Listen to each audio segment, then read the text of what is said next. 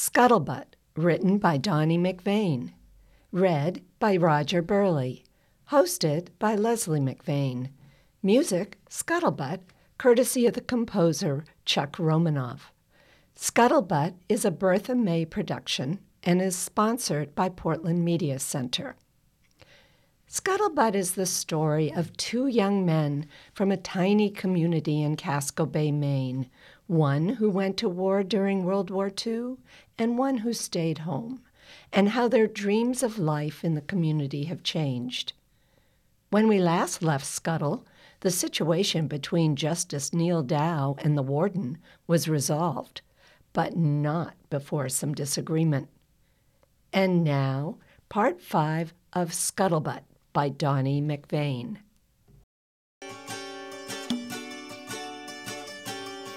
See the burly longshoreman showing off his biceps, heaving and hauling mighty freighters in and out. All of the town folk think he's quite a guy, except he don't lift a finger to help around the house. Scuttlebutt, ain't it a shame? Nobody knows, nobody's to blame. The truth ain't pretty, I think you'll agree. Just don't you tell nobody that you heard it from me.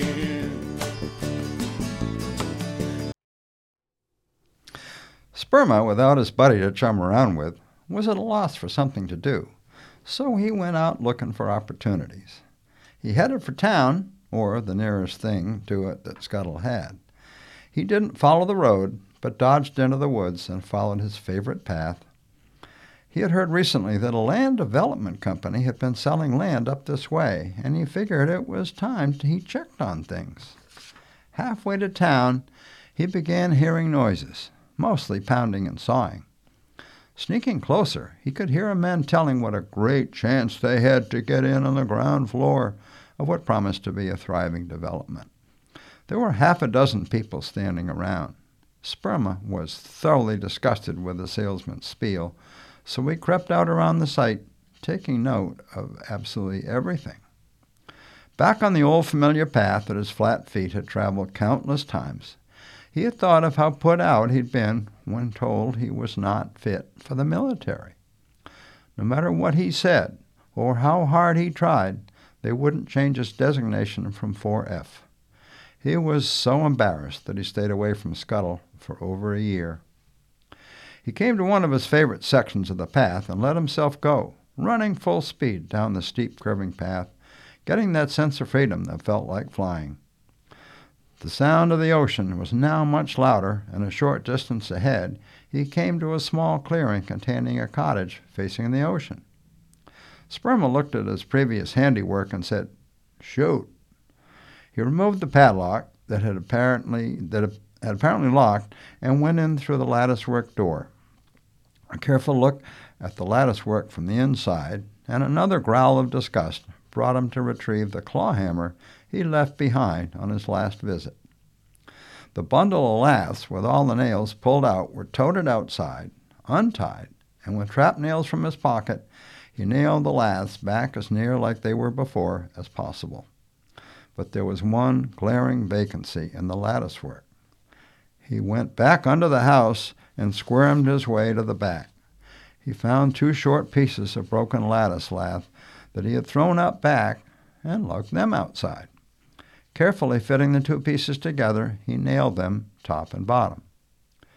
Hooking his hammer into his belt, he walked a few paces away, whistling, looked back, and approved of his job.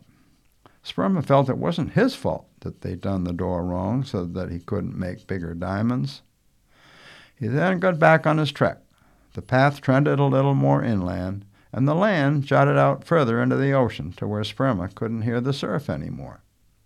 The old path, at times almost a road, was interrupted by a scene of desolation caused by the great New England hurricane. Acres of large spruce trees were laying in windrows, slowly getting ready to rot.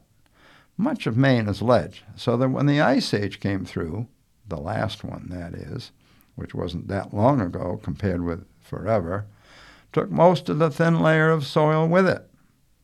In the future, barring another ice age, the soil will reach a depth that the roots can be happy with, and trees will then securely die of old age. Sperma took a hard right at the blowdowns, tracing the new path. He knew that if he went a ways around the fallen trees, he'd find his father's old truck. That afternoon, 3 years ago, had started innocently. He driving the old high-sided Rio truck up a narrow road for a load of firewood. Manly was along to help, and the boys were having a good time. Sperma had been picking his way around some of the dead trees and was making progress toward a good firewood area when they found themselves on a slight cliff with no possible way to go ahead. They had started backing up. Everything was going well, and they were almost to a place to turn around when a loud snap was followed by crunching and a shuddering stop. The crew walked home with no firewood and no truck, but they did save the axes. Elmer Soames was irate, and he belittled his son every way he possibly could. Sperma took it for a while, but got mad and then quit high school and went to Portland to enlist. That plan fell through when his flat feet failed him, but he did get a job in the South Portland shipyard building Liberty ships. Even though he had not graduated from high school, Sperma was a very bright young man, though most times he kept it well hidden. At the shipyard, he worked with people who didn't know him, and this freedom allowed him to excel in many ways. The higher-up bosses took note and quickly moved him into jobs requiring brain power. Sperma made more than he ever thought possible. So much so, in fact, that he was able to send his father $100. That was 4 times as much as the Rio had cost. He wrote to his mother now and then, but didn't go back to Scuttle for a very long time, and he had no contact with his father. Sperma swung into Sam's and found him sawing up oak into what looked an awful lot like the laths that would have been used to build lobster traps. "What are you up to, Sam?" "Oh, it's you, Sperma." Sam shut down the bench saw. "I was just sawing up some of that oak you'd saved. It was drying out, so me and my trusty sword was slicing up some laths for you boys. That okay?" Sam reached in the pile and held up a lath. "Even narrow, maybe like this?" Picking up the long, narrow stick, Sam gave the lath to Sperma for inspection. "They do look kind of narrow, Sam." "Well, that's good and okay. We'll get more water. Find this kind, less weight and more water." Sperma wasn't convinced. With wider laths, you got more for the money than since they were sold by the piece. He would have to think about that for some time. Then he noticed that Sam's rib-bending pipe was in the fire pit, with a fire burning under it. "What you gonna bend, Sam?" Trotting over by his floor drill, Sam held up a bed piece and passed it to Sperma. While the younger man was admiring the heavy piece of oak with a drilled hole in each end, Sam fished the pipe out of the fire. Then, after giving it time to cool off a little, he unscrewed the pipe cap off one end and extricated several long oak strips. Each end of the strips was machined to about 1 inch. He then inserted one end of the hot strip into one end of the bed piece. He bent the wood around a keg, then forced the other end into the other hole. With a happy look, he passed it over to Sperma. And he looked it over and congratulated a beaming Sam. "Looks like professional job, Sam. It's some perfect." Sam came back. "I better start after bending these other ones before they can't bend no more." "Thank you, Sam, but haven't you got better things to do?" "Oh, I do this just for fun, Sperma." Sperma left, scratching his head. It was seldom that he could think of nothing to do. He didn't even have a fallback plan. At the store, he thought Mr. Lister might have a job for him, but he had gone up to visit the Falkinghams. So he gave up and went walking up the road to his house, thinking that Manly might get home early and come pick him up. No such luck, and Elmira was having a nap, so he went downstairs to visit with his mother. The talk got around to the Listers. Sperma questioned his mother about them. "I kind of remember when they all of a sudden were here. I was just talking with Mrs. Lister, and she said that she was very worried about her husband. She probably said a lot more, but that lawyer fella that bought the McGinty cottage come in and bought some milk. He left, and she got to talking about them. Never once mentioned Mr. Lister again, so I left. Where'd they come from, and why'd they open a store here, of all places? Eloise, Sperma's mother, sat in the old-fashioned rocking chair that was in the house when they moved in. She said, "The original store was started by the Beale family, who actually came from Beale's Island down east. According to the tell, they moved to Scuttle to get to a livelier way of life. Just imagine that. Scuttle. We must be lively, and we didn't even know it." She went to the kitchen, pumped some, and called in, "You want a glass of water, Sperma?" He refused that graciously. She sat and continued. "The Beale family went to an evening service at the Seventh-day Advent Church in Halftown. Apparently, there was no sign of bad weather when they went over before dark, but when they headed home, it would have been after dark. Elma said there must have been an ocean storm that sent some huge breakers that were not even noticeable until they got to shoaling water. The only thing anyone knew was that the horse come home terribly beaten up, pulling a demolished wagon. That poor thing died a couple of days later. The research partly found no trace of Mr. Beale, and their remains have never been found. The boy and his little sister were discovered huddled together in a very shallow cave. They had both been beaten up by the seas, and they drowned." She stopped talking and wiped her eyes on her apron. It was a sad time in Scuttle, Maine. "How do the Listers fit in here with this, Ma?" "They come from way up in the county, nearly to Canada, according to the tell. Some relation to the Beales, I'm sure. They hustled right on down here in time to give the dead children a decent funeral." She pictured the service. "You never saw such a gathering. The church was full, the yard loaded, and the street almost to girts. There was even 6 or 8 politicians. It was an election year, and you know how those people are." She jumped up. "Ooh, I've got to go get supper on. It's almost 4:30. "But you still haven't told me anything about the Listers, Ma." "The only thing I really know about them is the story your father brought home from there. Seems as if Mr. Lister was trying to find a way to unlay rope so the lobstermen wouldn't have to, sort of knit potheads from the unlaid rope. It seems Mr. Lister was just rigging up his latest try at unlaying rope. He got Elma to hold a swivel, and as Elma and his wife had 2 swivels. They were back up to keeping some strain on the strands. He started the electric motor, and before he could shut it off, the kinks were crawling all over the store. Poor Mrs. Lister had several snarls in her hair, and some of it got torn out by the roots.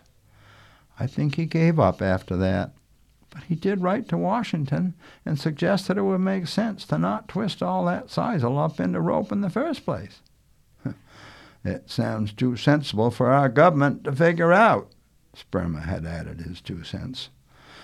"I guess you're right, because Mr. Lister got a nasty letter back and started right out with, 'Don't you know there's a world war on, and we all have to make sacrifices, and before you write any more letters, think of the fighting men of America.' Mr. Lister took it wicked hard," his wife said. She was worried he might do something crazy. He is such a nice man. Suppose that's what she was talking about. War's been over almost a year. Could he still be thinking about that letter?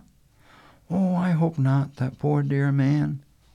Eloise started for the kitchen, pivoted around, and in a confidential tone said, "Sperma, you are Elmira's best friend. What do you think she should do with her life? Now she is just marking time." Sperma was thinking about what she said as he went up the stairs. "It's the longest talk I've ever had with my ma since I was in school, and it was some fun." He found his sister awake and changing Marie's diaper. He started right out. "Sis, you got to go do something, right or wrong. Just laying around here is not helping you or the baby. You should take the bull by the tail and face the public right in the eye." He hesitated a moment. "You know that Mr. Lister's an awful nice man." Marie giggled. "Is he one I should face right in the eye?" "You know what I mean. You mostly been hiding out here for the last 6 months 'cause you don't want to face people. Would you?" She placed the baby back in her bassinet. "But you were right. I have been hiding." Manley had an early supper and then went up front, kind of searching for his partner. Mr. Lister hadn't seen him, but he did tell Manley that Joy Falkingham had just arrived home from college, and her job at the college library. That was good news to the young man, so he quickly took off for her house. He had walked about halfway there when he met her coming toward him. He was glad he'd walked. Now he had an excuse to talk to her. When Joy found it was Manley, she hugged him, and without letting go of him, asked him if he was now healthy. This embarrassed him, because his wound was really a joke, and Joy had a twin brother who was badly wounded fighting the Japanese. "I'm good, Joy, but Mr. Lister was telling me just now that Andy ain't too good." "I'm awful sorry to hear it. I was headed for your house, see if there's anything I could—" "What's that?" Sounded like a man's voice. "Oh, I heard it also," Joy answered.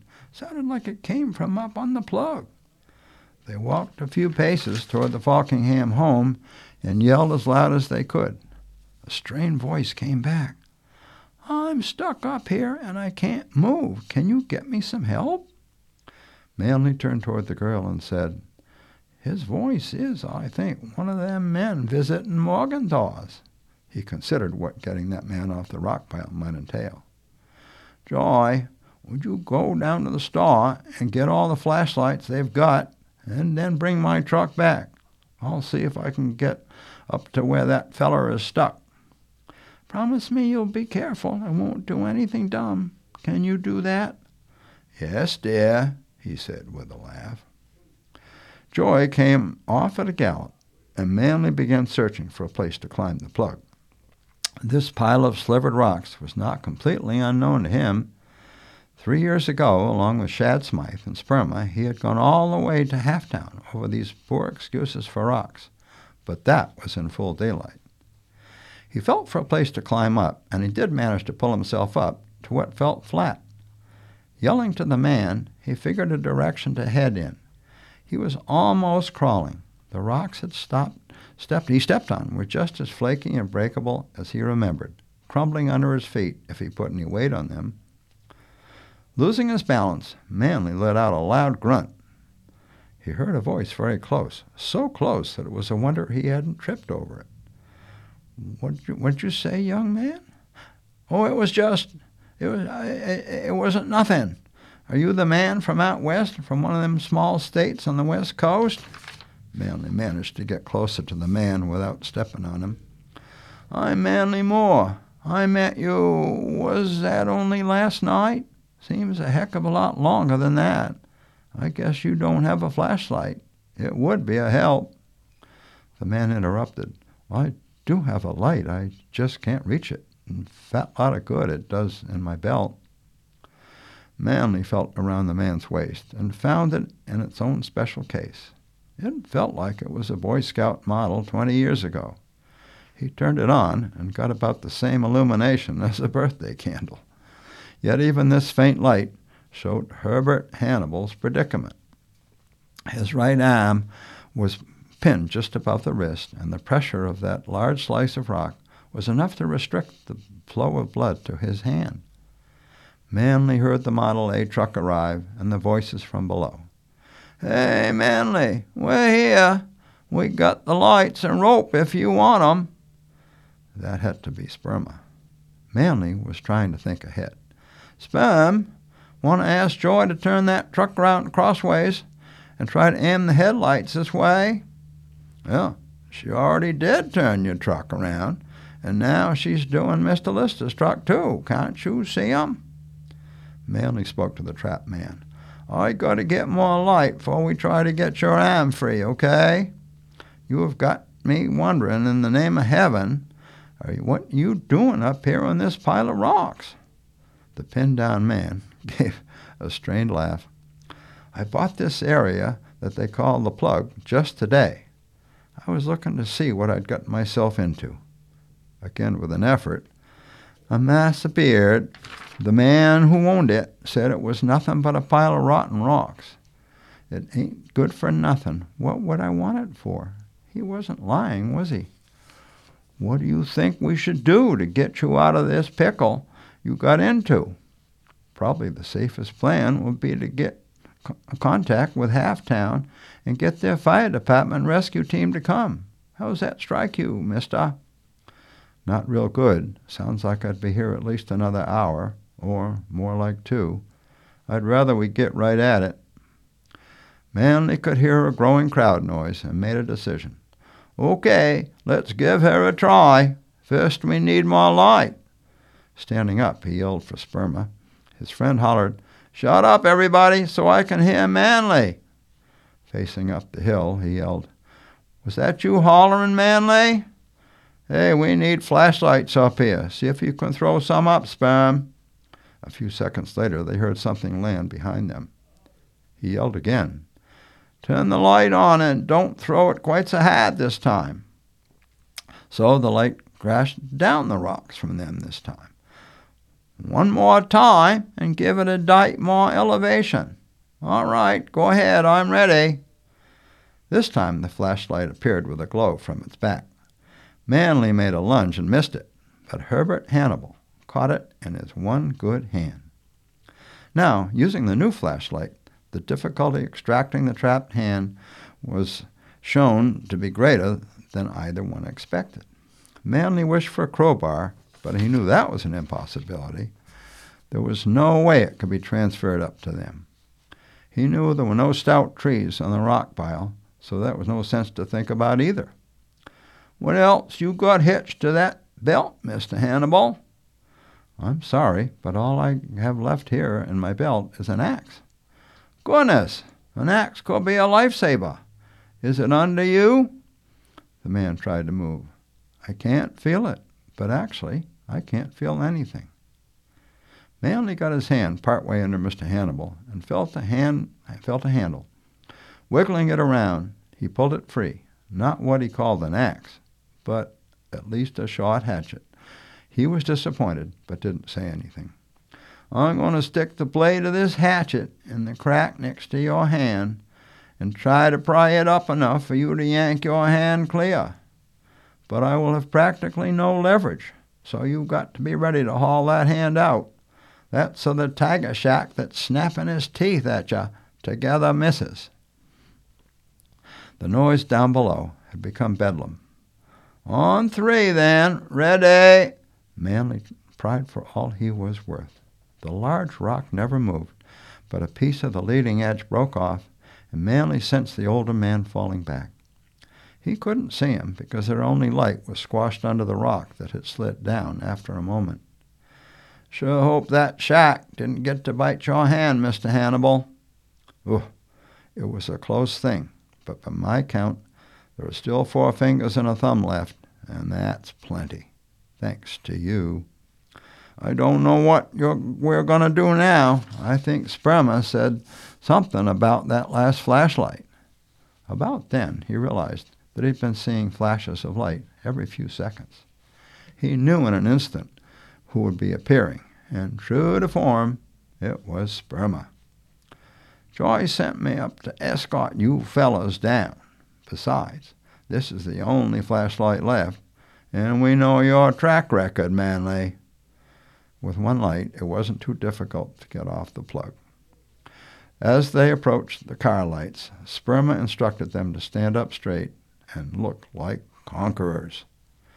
Manley found Joy sitting in his truck. "Thanks for the lights, Joy. It was a good idea to aim the truck lights up the Plug." He noticed the coils of rope in the truck. "You even thought to bring rope. You were some smart young pup if I ever saw one." "You can thank Mr. Lister for that. I'd never have thought of it." Me either, I guess. Manley tried to think of something to say to her, but as always, he just couldn't. Unable to restrain herself, Joy said, Daddy got a letter that suggested that maybe a visit home might be beneficial for Andy. They still haven't come up with a reason why. Is that right? It's one thing to know what is going on in the body, but quite another to know what's happening in the brain. She made to get out of the truck. Would you like a ride home? Spoken hopefully. I don't think so, Manley. I'm going to visit the Listers for a while, and it's not much of a walk, but thanks for the offer. She walked a few steps away and backed up to the open truck window. Oh, I forgot to tell you, thank you, and good night. And there are a couple of coils of sisal in the truck. They each grabbed a coil and returned them to the store. Manley had to admit that 3 of the borrowed flashlights were no more, and he had lost track of the 4th one. Mr. Lister's answer, however, was, Not to worry, Manley. Thank you for a job well done. Okay for me to stop by tomorrow, Joy? I ain't seen your father since I got home. An inspired Manley said, I'll come early. You are always welcome, but we may be out. A sardine carrier is supposed to come in for a load of herring, so we might be down to the cove. Manley tried to picture this slim, beautiful young girl hauling on a purse seine. It was difficult to visualize, even though he knew both of the Falkingham twins worked like men. Their mother had run off with a former Stern man who had lived on the premises. The close proximity apparently gave the younger man a chance to talk her into leaving. A few birthdays they got cards, but then nothing. Lister's truck showed up with Sperma driving. He brought back with him the only surviving flashlight and 3 girls. After passing the light over, Sperma came into Joy's recently vacated seat. Well, what we going to do now? He asked Manley. And if I know, what would you suggest? Well, we can go get some food. I'm kind of hungry. Sperma looked over at his buddy and said, That poor girl looks just like her brother. Who's that, Sperma? A mystified Manley came back. Joy Falkingham. She's got about as much shape as a flagpole. There's absolutely nothing wrong with Joy's shape. She's as perfect as can be, I'd like you to know. Manley sounded as if Sperma's words had gotten him somewhat hot. Manley, not one to spew out a lot of words, surprised Sperma, who had no idea his companion had feelings for Joy. Japers, Manley, sounds like you got it bad. I wouldn't have mentioned her flat chest if I'd known. If you can't say something nice, just keep your trap shut, okay? Manley answered, and the tone of his voice gave Sperma a clue to be very careful what he said about the underdeveloped girl who had already finished 2 years of college. Scuttlebutt, ain't it a shame? Nobody knows, nobody's to blame. The truth ain't pretty, I think you'll agree. Just don't you tell nobody that you heard it from me.